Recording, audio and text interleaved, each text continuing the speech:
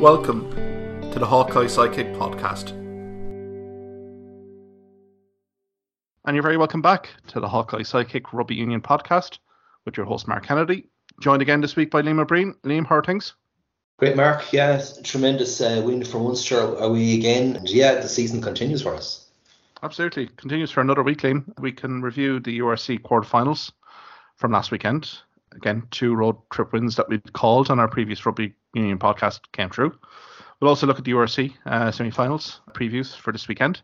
Those Liam, we'll start from the start on Friday night in the Kingspan. Connacht made the journey to Belfast to face Ulster and deservedly won the contest 15-10. I suppose, Liam, your reaction to the result? Yeah, Connacht, to me, they played all the smart rugby and they were very accurate in their breakdown work. They were accurate in their kicking. Look, they're a proper rugby side, you know, and they can play to their strengths, and I think that's the key as well. Whereas in summation, Ulster don't know how to play. They have no leadership and have no direction. And while they have some very good players on paper, I mean, you could argue Ulster finished the season as Ireland's 4th province. End of story, no matter where they finished in the table. But yeah, Connacht, very impressive. And again, I actually felt they could have won that game by 15, 20 points. That's how dominant they really were until maybe the 65th minute when kind of Ulster woke up from their slumber. Absolutely, Liam. I felt the scoreline was a little bit misleading. As you say, I thought for a good hour of that game, this game should have been out of sight. It should have been a 20-25 point win here for Connacht. I mean, Ulster were completely second best, I thought, in all facets of play. But I thought particularly, and I think this result really does kind of expose maybe coaching issues in Ulster rugby. Just the one-out runners here, Liam. I mean, look at the talented 3-quarters that Ulster had on their disposal last Friday night. James Hume, Stuart McCluskey. One-out runners. And to be fair to Connacht, preempted it very well, and the likes of Hurley Langton, who had a monster game. You had likes of Conor Oliver. Again, I just thought from an Ulster rugby perspective, the game plan was completely inept. I thought Connacht had a clever but limited game plan, if I can say that as well, in that first half, where they carried close in the whole time too. But the difference was with Hurley Langton and the Connacht forwards, they were making serious yardage, Keane Prendergast, you know, and clever passes by the scrum half in front of the forwards. They could really run on and really make huge gains. So I can't say Connacht were incredibly, inventive, but they were, again, very smart, I suppose, in the way they played. And to me, I suppose, there was an awful lot of chances that Connacht left behind. I suppose notably that Farrell non-pass to Keelan Blade. That was something that we're probably thinking they would regret as the match went on. But no, I mean, look, Connacht in the first half, they built a good lead and deservedly so. Again, discipline left, I suppose, Ulster as well. And to me, even someone in the first half, when you go down, 12-3 down, there was nobody for Ulster, no leadership, no one calling them together in a circle and saying, this is what we have to do for the next 10 minutes, 15 minutes. There was nothing like that whatsoever. Yeah, I mean, for me, Balakoum definitely stood out. His cameos were very incisive running. And yeah, certainly at half-time, Ulster had it all to do. Yeah, absolutely. I think Balakoum was probably the shining light there in that back three performance. Mike Lowry going off early, obviously, with the HIA. Again, hopefully that's not too serious for Mike Lowry. But like Balakoum's contributions when he did get ball in hand was very dynamic, but I thought it was very few and far between. And I think it really pencils it down here to maybe a pack that's under massive pressure and a 9 and 10 from Ulster that not very cohesive. But I suppose going to Connacht, you've kind of alluded to it here. Keane Prendergast, a monster game from him as well. I thought the back row for Connacht just dominated this playoff fixture. And I mean, they really controlled the tempo. They provided timely contributions here. And Hurley Langton's form in the last 2 months of the season has been an absolute revelation and of the resurgence here of Connacht Rugby in this URC season. You know, they've now 7 from last 7 games in URC, and Hurry Langton has been an absolute standout here as well. But again, quality contributions here from all the back row. Yeah, Hurry Langton, he was an absolute, I suppose, wrecking ball, we call him, you know, and I suppose those lads were probably saying, what the fuck, where did he come from, you know what I mean, because lads hanging off him, and very, very disruptive. But it shows, you know, how players, when they really are at their peak, how they can transform the flow of the game, and Hurry Langton, I suppose, dictated the flow of the game was Connacht, and was huge Connacht forward ball as well. Thought set piece was for Connacht very much on point. Thought Buckley was given as good as he got, particularly in front row. You Finley Beelum there. And again, I thought the sub-bench impact as well was very prominent as well. Bundy Akai comes in fresh. Thought there was some marvellous ball carries from him as well, really setting up a platform. And it was a real team effort from Connacht. I suppose video analysis this week will point to several opportunities that Connacht were presented, particularly deep in Ulster territory, and didn't convert. Liam, you know, you've talked about it. Ulster bringing on fresh bodies. I mean, Tom Stewart coming on obviously did make an impact. I suppose they did stir to life with 20 minutes to go, but I mean, too little, too late, really, in a playoff game. You have to be on it from minute 1 here. And to be fair, Alan O'Connor's try, we thought maybe, that there might be kind of Connacht might come back to haunt them. But again, Connacht's composure, I thought, at the end was really admirable when Ulster was losing theirs. Yeah, actually, I thought that Connacht in the end, it was kamikaze stuff, to be honest about it. I suppose, look, I mean, the fact of the matter is that Connacht should have been well out of sight by the 60th minute.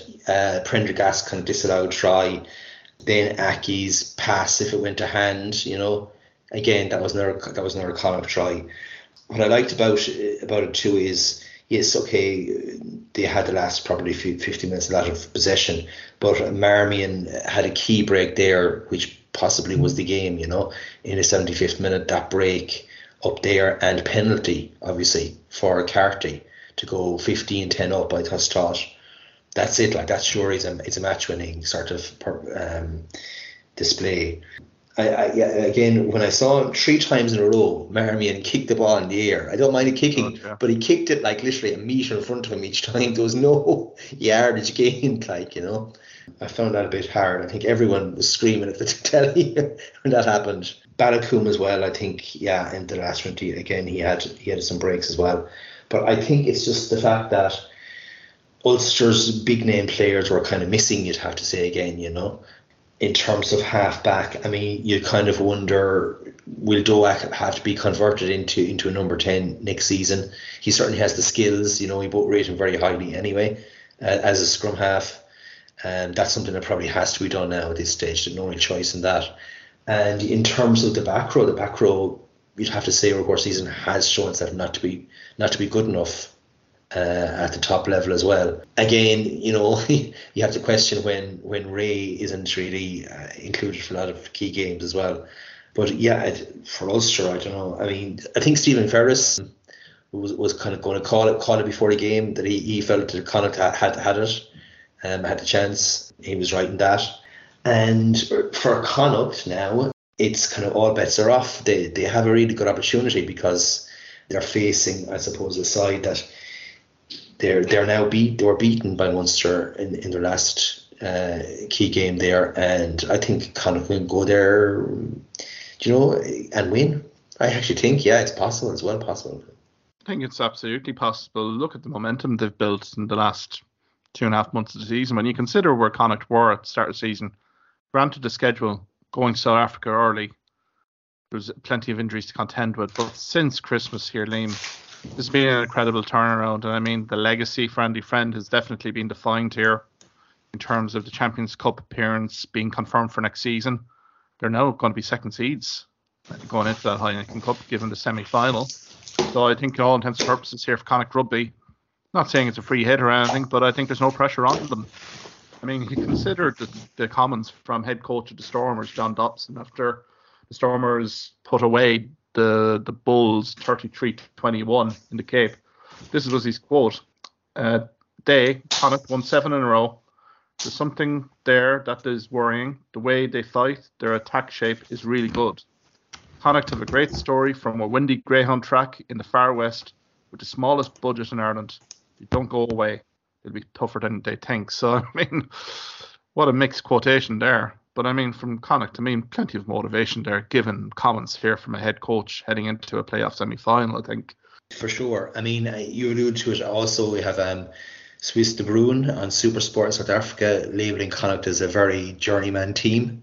A good team, but a journeyman team. So, I mean, I think they actually completely disregard Connacht, to be honest with you, to the point of being insulting, you know. And again, that kind of comes true as well. That will come true among the crowd, and will come true among the players, that sort of feeling, you know.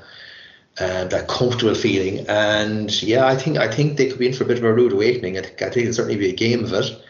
Connacht can score tries at will. I mean, there's no doubt about that. I suppose again they'll have to target the breakdown, and that's going to be the key. And let's be honest about it, Dion Foree is the big hog there. If they can better him, they absolutely have a chance of winning the game. You know, I alluded to it there, 33-21 win for Stormers against the Bulls, and I mean, thought it was a pretty dominant performance from the Stormers. Now, John Dobson had alluded to that he'd seen pressure in the training week, that players were fully focused on that Bulls performance. Kind of so it proved, again, hosts really controlled possession here from start to finish here. Liam Libbok with 7 from 7 from the tee. And again, Bulls were always chasing the game, to be fair. And I mean, some of the turnovers here from the Stormers, if I throw the stat out at you, turnovers 1, Stormers 12, Bulls 3. Kind of told us tail of the tape here, Liam, didn't it? In terms of Stormers really controlling the field here. And again, 3 tries ensued. And I didn't think Bulls really did lay a glove on the Stormers. Very routine win for the Stormers here going into the semi-final. Back to because I'm a big fan. Dion Foree is probably the best turnover merchant in world rugby right now. I do think it will finish. They did not finish like 4 tries to 3. I think actually the Bulls actually got 3 tries in that game. So like, I mean, there's no doubt about it. Defensively, the Stormers can be got at. And you know, I mean, if you look overall, I think 2, they can certainly be got at also in line out. They're pretty average in terms of their line out. You know, in terms of the 2 guys playing there. And so yeah, there's and then Manny Libbok can also have a crazy day, an off day in terms of the kicking tee. He will always produce, I think, in terms of open play. But yeah, kicking tee can be one of those days with him as well. So yeah, I mean, it's all adding up to an intriguing match where, again, I gave Connacht a very good chance of getting a victory.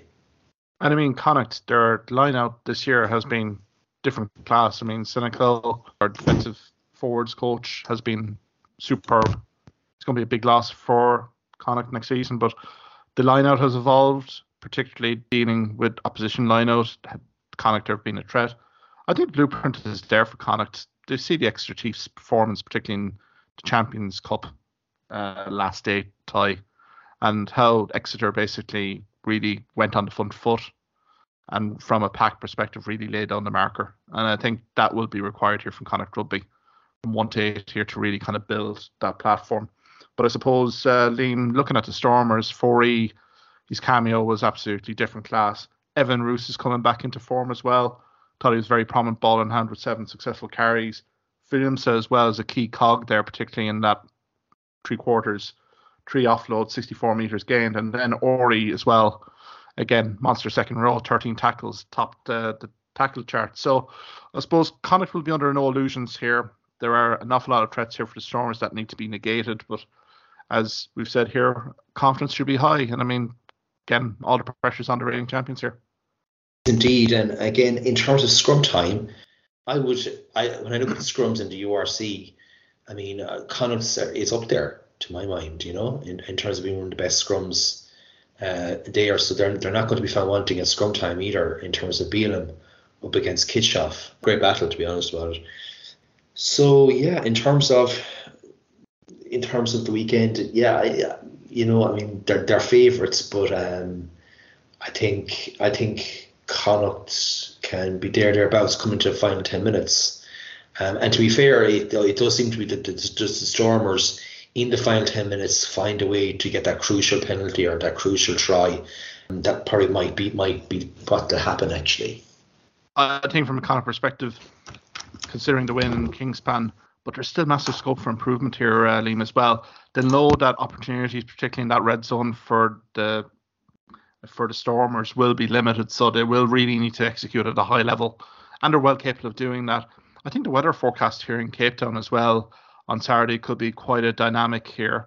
Again, predicted as we're coming on air, cloudy, 18 degrees Celsius, but the wind here is 40 kilometers an hour, which may really reflect a game of two halves here. And I mean, John Dobson has basically alluded to it that Connacht will be very familiar with playing in windy conditions. And I think the more you kind of look at this game here, Liam, the more the elements kind of maybe suiting to a certain extent Connacht rugby here, being able to adapt to the conditions maybe more so than the Stormers. So I think, from a Connacht perspective, they're coming in under the radar here, as we said. From a South African perspective, I'd say the Stormers probably thought it would be Ulster Rugby travelling to Kingspan. So the fact that Ulster got upset here, as you said, the intensity here, is it going to be here for the semi-final, given what they've seen before of Connacht Rugby? So I think for Connacht Rugby here, it's a massive opportunity to produce a great performance. And as you say, if they can be in this game going into the final quarter, I think there might be a few nerves here, particularly in the Stormers fans and particularly on the sideline here, because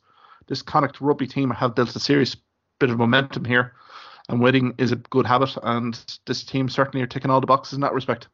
And again, their record, I suppose, in the second half of the season has been absolutely excellent in terms of home and away. And I think that the Stormers, while they score an awful lot, they actually never kind of quite pull away. If you know an awful lot of their wins, it's kind of like a struggle still in the last minute. The game is still in the melting pot. And I think that will exactly be the way it's going to be the weekend as well. You cast your mind back to last year as well, the semi-final when Ulster travelled to the Cape, and I think on another day Ulster Rugby could have been looking at a URC final appearance really. I thought they were probably a better team for good parts of that game. Stormers winning it right at the end. So I think for Connacht Rugby, there is a blueprint there to beat the Stormers. It's just a case now of getting down to the Cape, acclimatising, getting prepared physically and mentally for the challenge ahead. But again, if Connacht can have a good start to this match, no reason why they can't advance here, and that would be an unreal result here. But I mean, Munster Rugby have shown a few weeks ago that it can be done. Suppose, Liam, we can probably then switch to the other side of the URC playoff ladder. I suppose we can quickly skirt through Leinster Rugby, Celtic Sharks. Chamberlain's early try suggested that this might be a tough afternoon in the office for Leinster, but again, once Mpimpi goes off and Sinbin after the Doris try, one-way traffic really here, Liam, wasn't it? You see, and it doesn't help when you get yellow cards at key points, and Leinster are going to score tries against you then. Yeah, just I don't know what I can say about the Sharks. It's been shocking, really. And as a team with such talent, and I don't know if South Africa are kind of a bit worried to have so much Springboks kind of not really in form either. Leinster, I mean, again, the guys who came in very prominent, and Max Deegan again, and Penny. Yeah, I mean, they're mixing and matching, and they're still finding a way to win comfortably, which is very impressive, I think. It's just a clinical ruthlessness here, Liam, particularly when they go the man-player advantage. We've seen it in previous rounds, particularly against Leicester Tigers in the Champions Cup, also against Toulouse as well. They've done it here again, particularly against Celtic Sharks. And to be fair, this game was kind of pretty much up as soon as Mpimpi comes back on the pitch after that yellow card indiscretion. So, I mean, look, Harry Byrne basically controlled things at 10. Again, ably supported here by, an awful lot of the sporting cast here. I thought Max Deegan, as you said, very good. I suppose the only points of contention here for Leinster here was probably the scrum.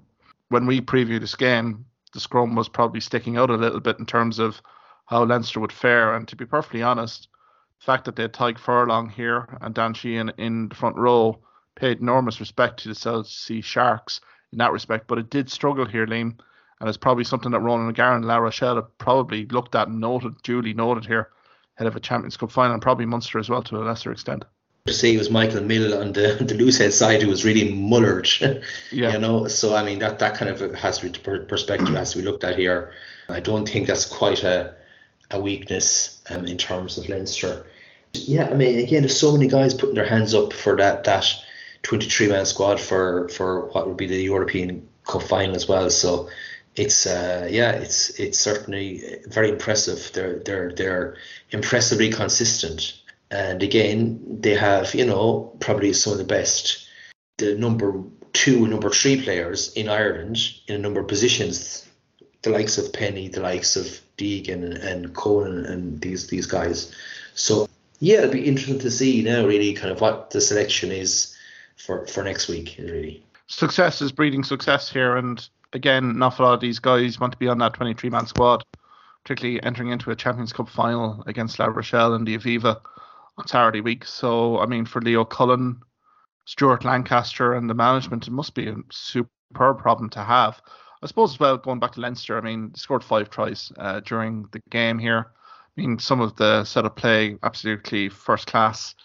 Think of the Larmour try in terms of how the game basically, the creation of width here was superb here from Harry Byrne, just literally spot the gap on the side for Jordan Larmour to score. I mean, again, very well orchestrated, but I suppose the injuries as well. James Ryan at the game with a protective boot on. Not sure how serious that is. Cian Healy going down late here as well with a leg injury, and also Tyke Furlong basically limped off as well. So I think that'll be an interesting kind of maybe subplot in terms of pre-game notes for maybe the Champions Cup. But I would imagine here, Liam, we'll probably see more rotation from Leinster Rugby against. We'll talk about Munster in a few minutes here next Saturday. Again, though, in terms of good rotation, their players coming back from injury will be playing against Munster. So you're talking about Ronan Kelleher, James Lowe, and Robbie Hinshaw. So I mean, nothing easy for Munster either way, whatever kind of team they decide to pick. So yeah, I reckon those lads are going to be starting. They have to, with the following week in mind. And again, yeah, I mean, probably just look, the first 15 will be rested. I think you'll have all the other guys, Leinster guys, impact guys, on the bench. So you'll have maybe your Conan and your Bairds and your Healy's on the bench next week against Munster, to give that sort of impact in the second half. Joe McCarthy as well. Thought was very prominent as well in his cameo. Ryan Baird was absolutely outstanding. So, I mean, whoever Munster face next Saturday, they should be under no illusions here. 1 to 23 will be outstanding ball players that are on top of form here. And again, the prize is fairly clear for Leinster here. Get a win against Munster, get into a URC final, but also there's a Champions Cup final appearance here. And to get in the thoughts of Leo Cullen, Stuart Lancaster, Rob McBride and the rest of the Leinster management to get into that squad for a cup final, a home cup final, let's call it that, because it's in the Aviva in Dublin against La Rochelle. But I mean, from a Sharks perspective here, Liam, finishing off on them, this performance was like an 8th place team in a quarter final, fell well below the standards required to get a result in the playoffs, particularly in the URC after last season's quality that was seen. There is head coaching personnel changes again, John Bloomtree coming back into the ball club. But again, there's going to be an awful lot of personnel changes here from the Sharks, particularly no Champions Cup, but also quite a few noted players moving on to Europe after the World Cup. So it does seem like the Sharks will maybe be in a transitional period next season.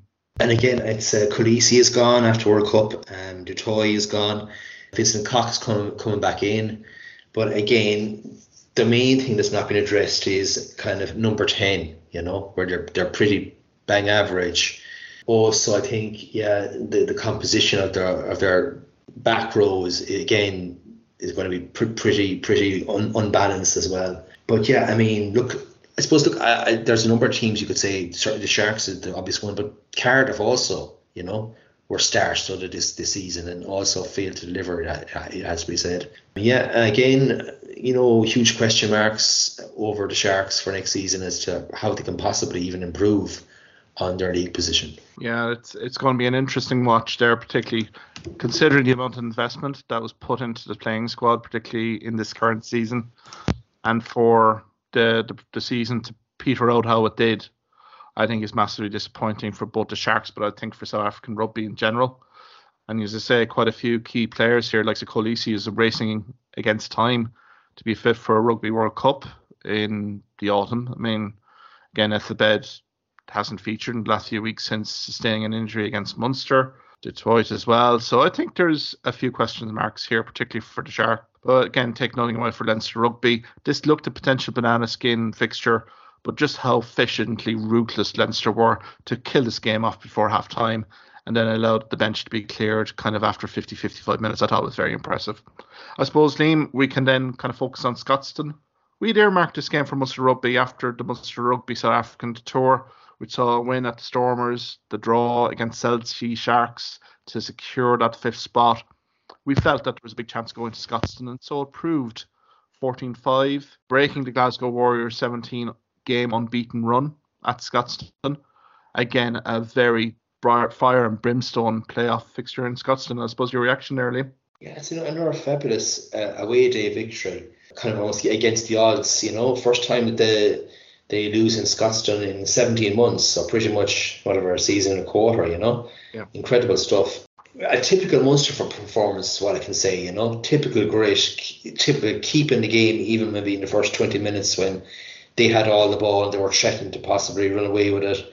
And again, it's one of these things, there are times where they make a break or they pass and it could have been over the line and the game could have been done dusted, but we hung in there for the 20 minutes. And then after that, we got our own 2 tries, and you'd have to say then for the rest of the game, kind of we kept them fairly easily at bay defensively. I'm talking about. I mean, they really didn't after that threaten that much, and just so delighted that the Munster team are developing. And Leamy's defensive work, that's working, and there's a lovely link play between the backs and forwards as well. So it's all coming good, and I would nearly say they're peaking. They've been progressively peaking now, because each week they've been improving. Yeah, I just thought the 2 tries were absolutely smashing. And this is I would actually argue, even in the great days, we never produced any sort of try scoring, backline play like that. Like really inventive play off the scrum half and 2 off 10. And yeah, I mean, Fekatoa and Frisch again were outstanding. The 2 wingers, Haley. Like you couldn't fault every player who started. Certainly was super. And then I think the key thing was with resilience. It was just the fact that so many lads went off injured. O'Mahony after 5 minutes, and then like the Sneyman 17, and then Barron, and just the guys who came in were outstanding. So Hodnett coming in and Fineen, Wycherley. Yeah, it's just again a well-oiled machine. They come in. They played superbly. That was another thing that kind of stood out for me, I guess. Yeah, it's always a good sign, I think, when the centres are scoring tries again off the half backs. It's they clearly have the same, I suppose, the same mentality, and they know the lines are running. Yeah, just a super performance. I mean, like, look, again, you could say it was 14 and a half time. It could have been 21-0. I think, again, just before half time, Barron with, again, a bit of a wayward pass. That's why I'm concerned that went to hand. That was the game over as well. So certainly first half was excellent, Everything that you wanted from Munster in that opening half they gave. Superb defensive stand, particularly in that opening 20 minutes, as you said here, Liam, because, I mean, look, Glasgow are a quality side, Liam. I mean, we've looked at them throughout the season. They weren't 4th place in the URC for nothing. I mean, their Challenge Cup performances to date have been outstanding as well. They put an awful lot of points on the board against an awful lot of opposition, particularly in Scotstoun. So the fact that Munster, and as you say, massive credit to Dennis Leamy. I know he was given a bit of criticism along with the team, particularly during that Celtic Sharks, that 16 European Champions Cup tie, and also the Glasgow Warriors game at Thomond Park, which probably had revenge on their mind going in last weekend. But I thought defensively, to a man, stood up, didn't give any easy points here for Glasgow. And then it felt like Munster evolved here a little bit, Liam, particularly when the opportunities did arise, particularly in that second quarter, either side of some red card that we'll talk to about in a minute. Again, it was clinically executed from our half-backs to our three-quarters. Lovely interchange. Shane Daly also very prominent there as well for Frisch's try. So I think an awful lot of good things here from Munster Rugby. I suppose, can I get your thoughts on Jordan's card on 25 minutes? No real complaints here, is there? Yeah, it's on Jordan. Yeah, well, look, I mean, it was actually, I think, one of the clear breaks Munster had in the first half with Murray down the wing. And yeah, look, I mean, Jordan basically went in with the head. There was no mitigating circumstance there whatsoever. And I suppose, look, when the Scottish commentator, who you think would be a bit biased, when he said, look, for where I am, it's a straight red, you know that it's serious. I suppose the implication was at that stage at 14-0 and then the red card down, they were going to find it even tougher then to kind of attack Munster and try and open Munster up offensively.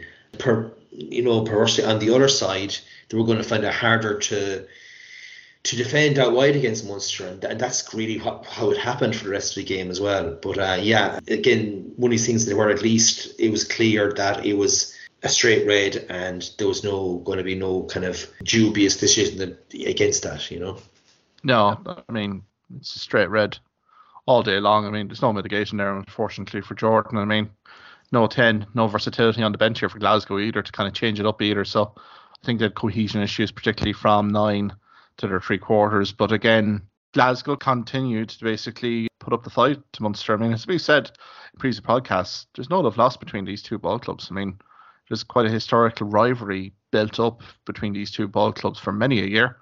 And again, a very competent performance here from Munster again. I know there's been a bit of critique in terms of not finishing off the game. Glasgow really did have good moments here as well, particularly in that third quarter. And I suppose the Steen try, probably the best move of the game. But again, there was no conversion at the end of that. 14-5, still a two-score game. And I thought Munster admirably closed out the game here, Liam, particularly in the last 10 minutes. Played in the right areas. And our scrum did hold pretty firm as well. Particularly when Lockman basically came in at the end as well. So really kind of locked things down, particularly. Wycherley actually got a penalty, when he came on. So that's some impact, yeah. Yeah, I suppose, look, I always look at the 40 to the 60th minute, funny enough, has been the key one time in the game. And Glasgow definitely had plenty of opportunity then. I suppose, I won't say Dempsey lost the ball really when they were attacking the line. They also had them all held up. But yeah, I thought 66 minutes, I thought it was just a bit too late, to be honest with you, for Glasgow. They needed about probably 10 minutes before that. Steen's try for sure. But then again, Glasgow got a yellow with 5 minutes to go. They were down to 13, and that was the end of that. Really, you're not going to score against 15 when you have only 13 players realistically. So yeah, I mean, look, I think we dealt comfortably, to be honest with you, with Glasgow in the second half. I know I felt it was all puff, Yeah. And they weren't really going to get over the line. Yeah, I think. I mean, I couldn't even criticise them. I know, like, again, 14-5 seems like a quite a big winning margin, but there really was nothing in it for a lot of the game. I think that Munster, they learned an awful lot from that Glasgow defeat in Thomond Park as to how to attack them at the ruck. Basically, not to let them run good lines that they run in Thomond Park. And it has to be said, look, because you have to look over the course of the season with Leamy and defensively in general, those two things were a blip, To me now, the Sharks, which I thought at the time, I thought to myself, the Sharks team just fluky on the day, It was like played in a sauna, and the last 3 or 4 tries were just completely would never have been scored normally, bounce of the ball sort of thing, right? So that was that. And yeah, look, Glasgow certainly was a different story. That was our worst really performance for 40 minutes in the season completely. But you can now say, look, that was a blip. That was a bit of a blip. Yeah, we got the learnings basically from that Glasgow defeat. That's what's impressed me the most, regardless of the result that's going to happen this weekend at the Aviva against Leinster. I think Munster are showing the evolution, their adaptation in terms of evolving correcting any issues that have happened in previous encounters. I think you've raised a superb point there, Liam, in terms of how they've learned from their mistakes. And there has been mistakes, particularly at the start of the season. And we've had a great run of form here, particularly. I mean, the Glasgow Warriors game for me in Thomond Park was probably a low point, but I think it was probably a big lesson learned here for Munster Rugby. And as you say, they applied it so well against Glasgow. I mean, look, Glasgow's home records, as I said at the start of this piece, first loss in 17 games. I mean, that's a huge scalp. When you consider Munster going down to the Cape and beating the Stormers, smashing a 2-year home record on the Stormers as well, getting a result against South Sea Sharks at the last URC round, given where they were at half-time in that game. I mean, there's a bit of backbone happening here with Munster Rugby. There's a bit of character. There's determination. And I think we're going to have to see that all come out again against Munster Rugby this weekend. But again, an awful lot of good things and positivity to kind of lead into that game on Saturday here, Liam. Yeah, there's a lot to build on, even for next season, you know. And again, this is real bonus point territory, I suppose, at this stage. In terms of Saturday, it's just a pity that we're not fielding probably a stronger side. But the guys are coming in, they won't be found wanting, you know, if the Witcheries have to come in. And at centre, it'll be intriguing to see who we actually field at centre alongside Frisch. Will it be Zebo to make a glorious end to, well, I should say end, but to end his season, this season with Munster? So it's quite intriguing, you know. The fact that Leinster could very well have their eye off the ball a bit on the following week as well. And it's I mean, it's all to play for, like, you know. I mean, who would have thought that you could potentially have a Connacht Munster final in the URC at the end of the season, but it's certainly is on. Again, what I found is that even on Saturday, I think that Munster, with good ball, Munster have that ability attacking wise now to score tries, and I think that's the key. Now, of course, when you go up against Leinster, their defensive line is like nothing you ever experience for the rest of the season. But again, I think it has to be mentioned, Dennis Leamy knows the inside track exactly. Yeah. On Leinster, you know. I mean, that has to be something that when it comes to this game, that Leinster are not happy with the fact that Leamy has been with them for so long and knows so much about them. I think it's realistically, we have to be honest, Munster with the inside track will cause quite a lot of difficulty for Leinster, I think, in this game. Yeah, that is the hope, because, I mean, this is getting into the business end of the URC playoff season.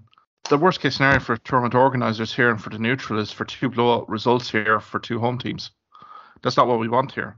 I do see that these 2 playoffs will be evenly contested, and I generally do see that. And I mean, for Munster, all that we've said about Glasgow, the defensive evolution, it will be tested regardless of who is going to be facing Munster. I think, you know, as you said yourself, likes of the Robbie Henshaws are probably coming back in. It'll be interesting to see if Jamie Osborne gets a little bit of game time, like Kieran Frawley. So I'm relatively confident here. I think from Munster's perspective here, the approach has to be physicality here. Really impose their will on this game early. And I think it's the same for Connacht against the Stormers. Like we've seen here, strong starts. I'd be hopeful. Now, again, the likes of Conor Murray, Fekitoa is gone as well, Barnes out, and Schneimann's out. But again, that's opportunity knocks for a few other guys here to really deliver a performance. And I think it's well overdue here, Dean.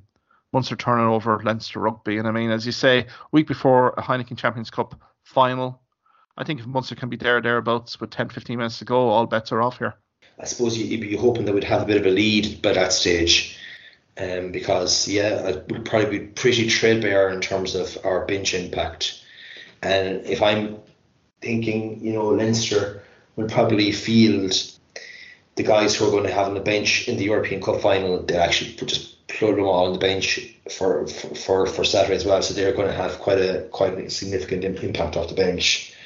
But also, I mean, for me, the thing is, we talk about Jack Crowley. This is a massive game for him too, because he had in his limited game time, he's been quite impressive in terms of out half. But I want to see him really boss this game, you know, on Saturday, and almost say to the Irish management, I am the second choice to Johnny. That's what you really need at a certain point. That kind of has to happen. So that to me is something quite intriguing.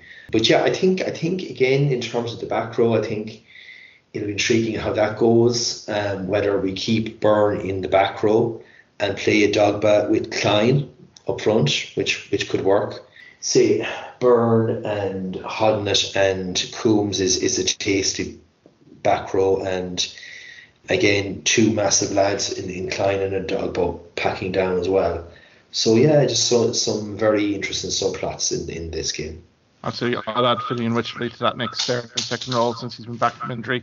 He's been very, very prominent in his delivery and his performance. So, I mean, there's options there. I suppose the concern here, Liam, for me, is that scrum, in terms of how we're going to handle that. Leinster will target definitely front 5 here, particularly line out, but more particularly the scrum. So I think it'll be interesting here. I'd honestly see Stephen Archer in. Again, from, let's say, a hooker perspective, we're probably thinking Niall Scannell now, given that Barron is out. And then basically on loose head side, probably Jeremy Lockman. So again, it's an audition tape for these guys, but it will be one in the trenches here. Definitely in the breakdown, but also in the set piece. Munster have to be so strong on Saturday. For me, I've always believed that your back 5, we call them, in the forwards, is almost as key as the front row itself. And if we feel the back 5 like that, I'm quite confident that scrum time we certainly won't be going backwards. To me, it could very well be Mill again at loose head with Ronan Kelleher, is it like Alatoa possibly, or the Abeladze. I mean, if that's it, like, it's not something for us to fear in terms of front row. And again, looking at in terms of last week and with Mill and how he was fairly mullered, that's an opportunity to attack Leinster at the loose head side, and I think Archer is capable of doing that. So yeah, I mean, look, there's plenty of possibilities. Again, you're looking at potentially at half back. You're looking at Harry Byrne there at 10, and again, this is a guy who doesn't have a lot of experience in that kind of cup semi-final, final sort of situations. So it'll be interesting to see if he rises to the occasion or not as well, There's so many subplots, as you said here, Liam, and definitely it was great to see Ty Byrne back on a rugby pitch again. Like, given the amount of time that man has been out of the game, to produce a performance of that quality in Scotstoun really does bode well for Munster at the weekend. But as you say, the Jack Crowley factor here has to come to the party. As you say, take this game by the scruff of the neck and really make this the Jack Crowley team, a 10. So as you said, there's an awful lot of audition tapes here, particularly Andy Farrell, Mike Catt, Simon Easterby. They'll be looking on, fairly interested spectators at the Aviva and this game on Saturday, because I think if there's any marginal calls going into that provisional Rugby World Cup squad, could be made on the basis of this fixture on Saturday. So I think for the players involved, I think it's a huge opportunity for them. So look, it's probably setting itself up to be a really good fixture. I mean, given the context of Leinster's preparation for Champions Cup, but also Munster's unexpected injuries from last weekend. So I suppose, Liam, all the talking in terms of previews and stuff, can we get a few predictions from you? Maybe we start with the Stormers Connacht. How do you see this game going in the Cape? I actually see the game being quite tight in the opening half, not much in at half time. And then, of course, after half time, that's often when the Stormers, they pick up their tries between the 40th and 60th minute. So it's obviously crucial that Connacht, in my mind, keep toe-to-toe with them for that period. I think Connacht, I think that they're going to keep it tight again. I mean, the way you play the Stormers is you don't play expansive rugby, particularly in the second half, arguably. You kind of frustrate them in every opportunity. If Connacht could scrum and if they can maul effectively in the second half, definitely within a chance. Again, I give them a chance. You'd have to be honest and probably say, 3 points, 4 point win for the Stormers. But I mean, I'm definitely giving them a huge chance. Giving Connacht a good chance. Just looking at this weather forecast alone here, if it's 40 kilometre an hour winds here in the Cape on Saturday afternoon for this match, then this is going to be a game of two halves here, Liam. And really, from a Connacht perspective, they have the personnel here to really adapt to those conditions. They do have Bundy Akai, who's pretty fresh here, Liam. You consider the lack of game time he's had with Connacht this season. This is a game very much earmarked for Bundy Akai to really kind of come in and perform and deliver a man of the match performance here. I can see like Jack Carty controlling exchanges very well here if the front eight for Connacht really do set a platform. So again, you'll have to give the reigning champions probably the benefit of the doubt here, but I think, the South African viewpoint on Connacht may change substantially after this game. I think this is going to be a very close run thing. I'm just going to marginally give it to Stormers, but I would not be at all surprised here if Connacht really did compete very well and really got the win. But I think you have to go Stormers. I think their home form, besides that Munster Rugby loss, has been exemplary. They find a way, don't they, in the, as you said, last 10-15 minutes, and I think just marginal 3 to 5 point win for the Stormers. I suppose the Aviva Stadium on Saturday evening. Leinster Rugby, Munster Rugby here. Liam, who's your tip to get to the final on the other side of the draw? Well, I mean, it would have been a lot clearer to me if we didn't have potentially 6 guys out injured for the game. But even with that, I still think it's going to be a game. It's going to be in the melting pot right up to the end. Yeah, again, it's on the day. I mean, again, how our tight head against their loose head, how we do in terms of centre, like who do we select alongside Frisch now becomes actually, I can't actually think of who we can select, quite frankly, so that's going to be intriguing. So those calls, but also it's about just if we get any decent platform in terms of the breakdown and don't revert to this one out runner nonsense, you know what I mean? Because you're going nowhere with that. And I suppose too, this is a game too where intelligent kicking is needed as well to potentially break down Leinster.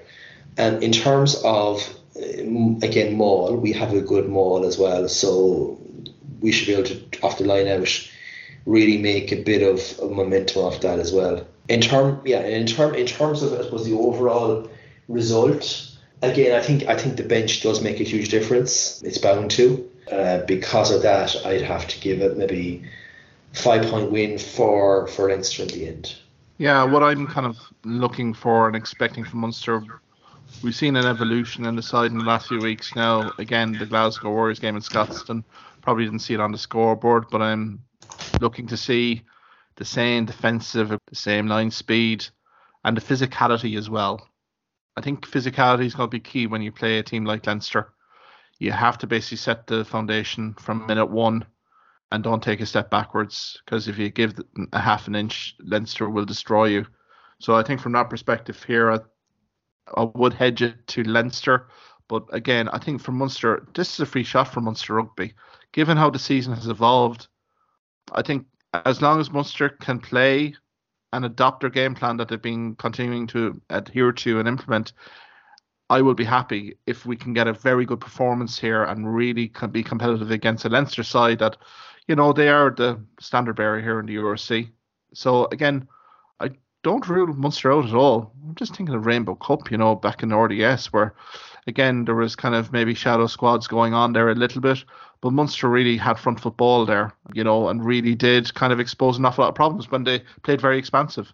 And I would hope that would be the same here as well. So again, you have to kind of edge it to Leinster, but I think from a kind of a neutral perspective, I think there could be plenty of drama in this game. I think there's maybe a dramatic crescendo in one of these games, and I feel the Aviva Stadium might be the one where we might see a very dramatic crescendo here. So yeah, we're going for 2 home wins, but I think our expectation here, Liam, is that the 2 away teams here are going to give as good as they get here. Nothing in it until final 10 minutes, I think. Yeah, absolutely. Quick mention and shout out to the AIL 1A division final. Terranure College securing their first title against Clontarf. Caelan Dooley, Liam, what can you say about the Newcastle West native? That was a phenomenal performance. For me, the best performance from a player off the tee from Ireland this season. Phenomenal performance in the final, 30 points. Just he hit it from all angles, and I think a really good final there to really cap off a very memorable club rugby season here in the AL. Yeah, it's a very good standard. Particularly obviously 1A is a very, very good standard. And again, I mean, Collins Butler in a post-match interview with Terran Ure spoke not just for Terran Ure, I guess, but for all the IL players, and he said that today they basically they smoked the academy players. And again, this is a guy who was let go from Connacht. To my mind, very good player, and there's nothing between the very, very top 3-4 teams in terms of the EIL and whether they should be professional players or not. I mean, it's as simple as that. So I suppose Dooley definitely has to be looked at in terms of Munster. You've got you guy from Newcastle West. There's a number of other players as well that can be looked at as well. I mean, you had Alex Sirocco there, played for Clontarf, Harrison Brewer. You also had a number of other good players that, had just been kind of on the fringes of the provincial squads. So, the future is bright, really, at all levels. I think he raised a magnificent point on conscious of the fact that, he was talking Australia, but then emphasised the point in English that everyone could fully understand it. But that pathway for a player that, as you say, that second chance opportunity, or a late bloomer that's in senior club rugby that has emerged from who may not have played rugby in juniors or youths, that pathway to provincial level, I think again needs to be reviewed and looked at here, particularly IRFU. Now, obviously, provinces have scouting systems throughout the country, but I think Colin de Butler has really ignited a nice debate here in terms of pathways for players that, let's say, as you say, they're playing academy players and contract players from these provinces, the professional provinces, and consistently outperforming these guys. So what is the situation with these guys? Can these guys have a hybrid contract of some sort that can, if they have the ability to really run the rule over them and really kind of see if they can want to become professional? So I think it's a very kind of intriguing discussion point. Maybe it's one that we can talk about a little bit more here, Liam, in the weeks to come. But I think it was a fabulous game in 1A. I'm also thinking in terms of, kind of thinking from a Limerick-based perspective here. There was a phenomenal game between Shannon and Highfield, promotion relegation playoff, Bruff as well, against Scary. So UL Bulls also, again, there's been, Munster, there's been quality games all during the year here. And I mean, next season when we have this podcast, we'll focus a little bit more on the AL because we've gone to an awful lot of games this season here, Liam, and to be perfect fair, the standard of rugby is absolutely standout, with an awful lot of good prospects coming through the system here. And, it bodes very well for Irish rugby as a whole. Yeah, it's kind of one of those conundrums, isn't it? Like, I mean, to my mind, those guys at the top, AIL guys, are well capable of playing at the very least English Championship rugby, I mean, they'd walk into, I would argue, any of the English, Championship sides. But it's whether they're able to progress there. And I have to wonder, like, would 2 or 3 of those lads be happy to get a 6-month contract with Munster just to kind of test the waters and see how they get on next season? Because I don't think it would cost them an hour and a leg to convince them of that, and I think it's worthwhile too. So that's possibly a short-term contract sort of deals. Yeah, that's certainly one way to go. Absolutely. Like, you could base yourself off maybe a New Zealand rugby union structure here where the club game, particularly juniors, is so strong. You get the Mitra 10 Cup as well, which is very much a kind of a progression onto Super Rugby representational teams in New Zealand. So I think there's always scope to improve, particularly from an IRFU structural perspective. But I think that pathway for player development, particularly with senior club players who, are really flourishing at the prime of their playing careers, I think definitely has to be looked at. I suppose, Liam, we'll leave it there. Being a lengthy one, but I think a good one. Many thanks for your contributions tonight. I suppose next week we'll run the rule over the URC semi-finals in the Cape and also in Dublin, and have a look ahead to the Challenge Cup and Champions Cup final weekend in Dublin and the following weekend. Until then, Liam, have a great weekend, and we'll talk to you soon. Thank you for listening to this podcast episode. If you liked what you heard in this podcast, why not subscribe to the Hawkeye Sidekick podcast on either Amazon, Spotify, YouTube or Twitter platforms. You can also follow me at Hawkeye Sidekick on Facebook and Twitter for the latest sporting opinions, articles and reports.